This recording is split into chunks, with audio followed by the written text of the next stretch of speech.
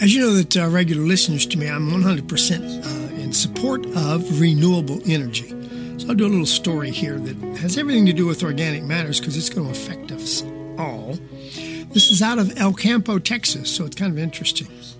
Over 5 years as an oil and gas contractor, the fellow's name is Kamal Romatar.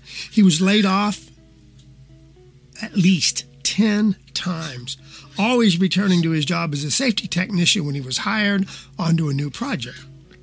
Not this time. Romatar, who was laid off again after oil prices crashed in the spring of 2020, is pursuing a new career in energy as a solar panel installer, a career he hopes will provide more stability as renewables expand with national and global efforts to slow climate change. The Labor Department projects that wind turbine technicians will have the fastest rate of growth of all occupations between 2019 and 2029, adding jobs at a rate of about 61% pace.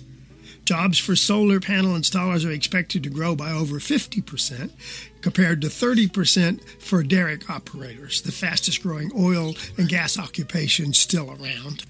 I do want to add in here, of course, that we're not just going out of the oil and gas business overnight, folks. It's going to be around for the foreseeable future. But I think the old way of life in the fossil fuel business is not going to be the same. Mr. Romatar was one of 10 trainees learning to install solar panels at the 18,000-acre job site in El Campo.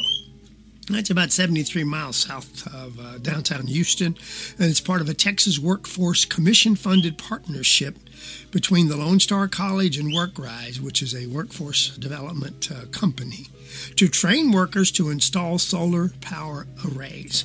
The Workforce Commission awarded the group about $180,000 to retain 100 workers. And another up-and-coming job are wind turbine service technicians, which earn already a median salary of about $56,300 a year, while the solar installers Romatar has learned gets over $46,000, according to the Labor Department. Whereas a derrick operator still in the fossil fuel business makes a median salary just about the same as a technician putting up turbines. While the need for derrick worker operators in the fossil business is constantly going slowly down, demand for entry-level workers to build out renewable energy projects is beginning to really reach what we call a fevered pitch here in Texas, where more wind and solar capacity is expected to be added to the grid in the coming months and years, probably more so than any other single state in the nation, said Kim Medlock, director of the Center for Energy Studies at Rice University's Baker Institute. ERCOT estimates the amount of solar capacity alone could more than double by May of 2022. Folks, that's not very far away. That's a year from now. Growing to more than 17,000 megawatts and about 7,000 megawatts alone just in April. 1 megawatt is enough to power about 200 Texas homes on a really hot summer day.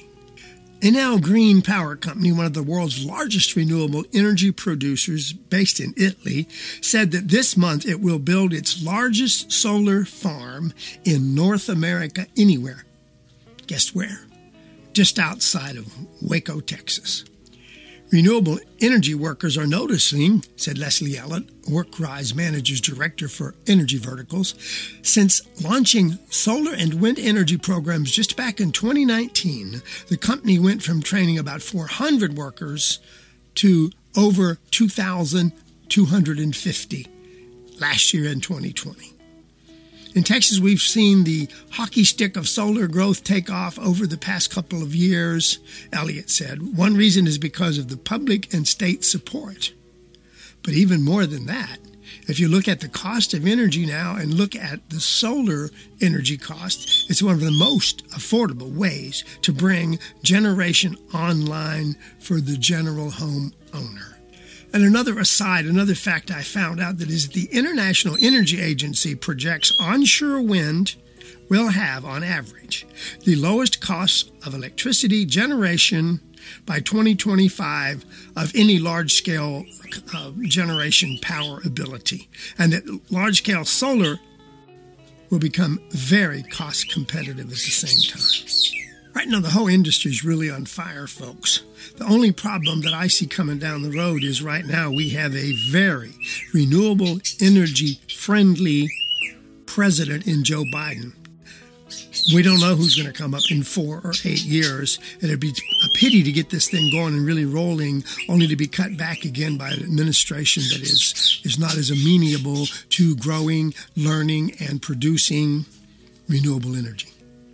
Fortunately, many of the skills solar trainees are learning through the state-funded program right now, such as electrical wiring, are transferable to other industries such as manufacturing, construction, and if necessary, and you still want to go back, even the oil and gas projects. In general, I guess what I need to say is this world's always in transition, but it's a bigger transitioning than we've gone accustomed to.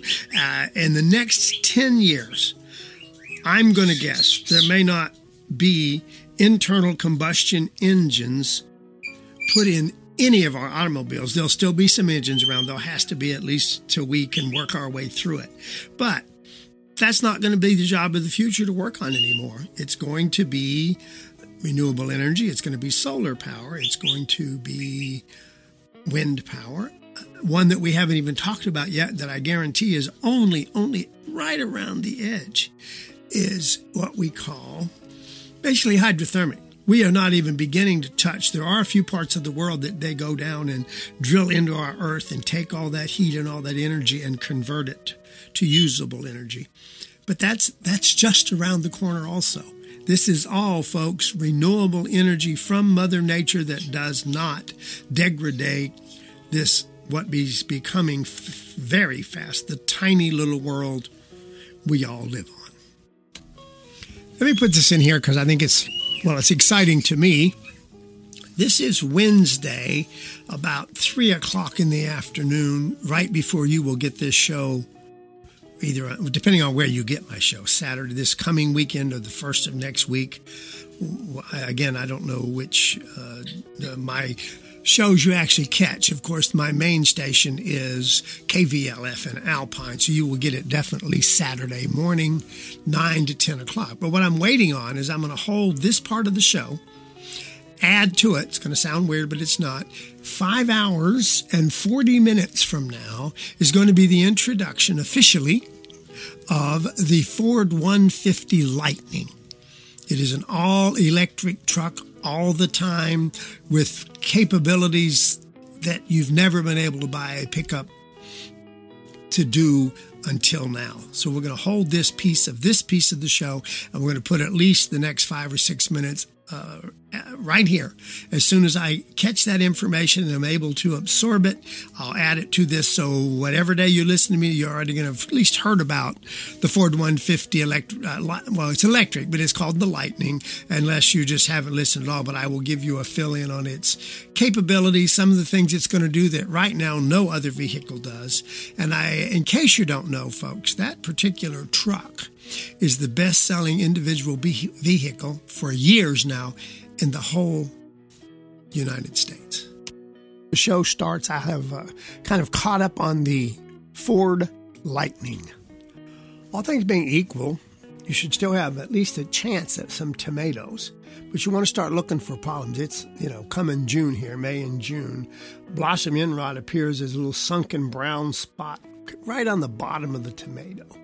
It's usually caused by an irregular watering, which I can talk about, and in most areas, a lack of available calcium, which you should have taken care of earlier. If not, this would be the time to apply some bone meal. I always put, about this time of year, just some Epsom salts out around the plant, and when you're watering, and water them in, and that should sort of take care of that problem. In general, in your garden, or if you happen to have a lawn, I always question growing lawns in this part of the country this time of year, but some people love them. Well, water your lawns and gardens thoroughly, but not too frequently. I try to tell people to soak the ground to about 6 inches, which sounds like a lot, but if you'll thoroughly water till you've put 1 inch of water out, and that's easy to do. Get some little anything that's got a straight-sided can or anything that can measure the water that's straight up, and you watch it the first few times till you see you've got 1 inch or so of water in those containers as you set them around, tuna cans or idea, that kind of thing. Then you can get an idea how long your particular watering system takes to give you 1 inch of water. So it's better to water less frequently but very deeply when you do in this part of the country, especially this time of year. And just as a reminder, though I'm sure most of you know it, early morning is really the best time to water. And if that's not possible, then late evening is your second choice. It might cause a few problems, but not so much out here. We're dry enough that it won't create much of a problem. And the other real secret, if there is such a thing as a secret, to really keeping your plants happy this time of year is mulch. It conserves moisture in and around the soil, of course, and don't be stingy. 3 to 6 inches of mulch, not right up against don't go right up to the stem. Just go out around, basically from a few inches, an inch or two away from the stem to, in most plants, out to what we call the drip line is more than adequate, and it can really, really even out the amount of moisture in your soil. It does several things. It keeps the soil warmer at night, if we happen to have the cold, sometimes what I call desert cool evenings, and it keeps the soil much cooler in the daytime because it keeps the sun directly off of it and it insulates the roots of your plant. So mulching is very important. Don't much care what you use to mulch with. It should be an organic material, preferably a little bit broken down. The best thing, of course, is to create your own compost pile. Very simple to do. You don't even have to turn it if you're not in a hurry. If you want compost, you turn it on a regular basis and it'll be ready for you for your fall garden.